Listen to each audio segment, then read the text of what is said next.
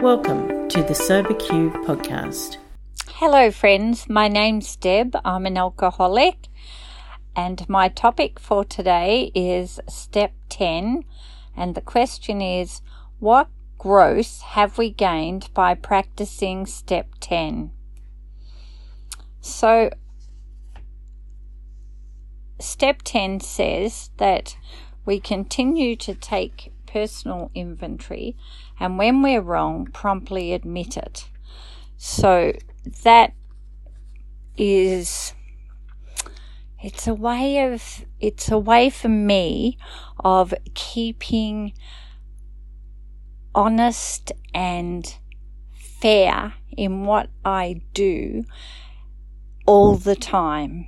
And if I have wronged someone or done the wrong thing or done something I'm uncomfortable about, I realise that when I do my nightly Step 10 inventory, which I do really just by thinking. I don't actually write it anymore. I just go to bed at night and I think about my day, I review my day, and I think,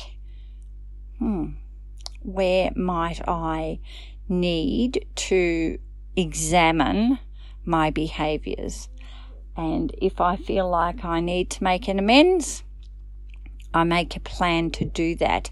In the early days of my sobriety, I remember my Step 10 inventories really being important and relevant to my youngest son. When I did finally get sober, it took me a while, but stayed sober and did the steps, he was 11 years old. And during those first couple of years, going into teenagehood and adolescence, at night, my inventory would often involve thinking about things that had occurred between us.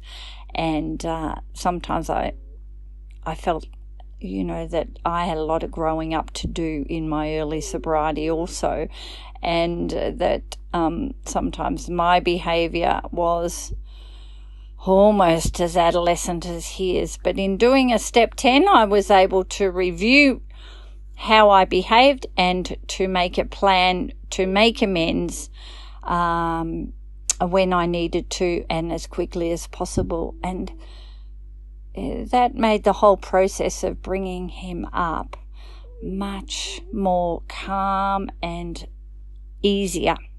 One of the greatest rewards of Step 10 to me is in the Step 10 promises on from page 84 and 85 of the big book, and I'll just briefly read those to you. And we have ceased fighting anything or anyone, even alcohol, for by this time sanity will have returned. We will seldom be interested in liquor. If tempted, we recoil from it as from a hot flame. We react sanely and normally, and we will find that this has happened automatically.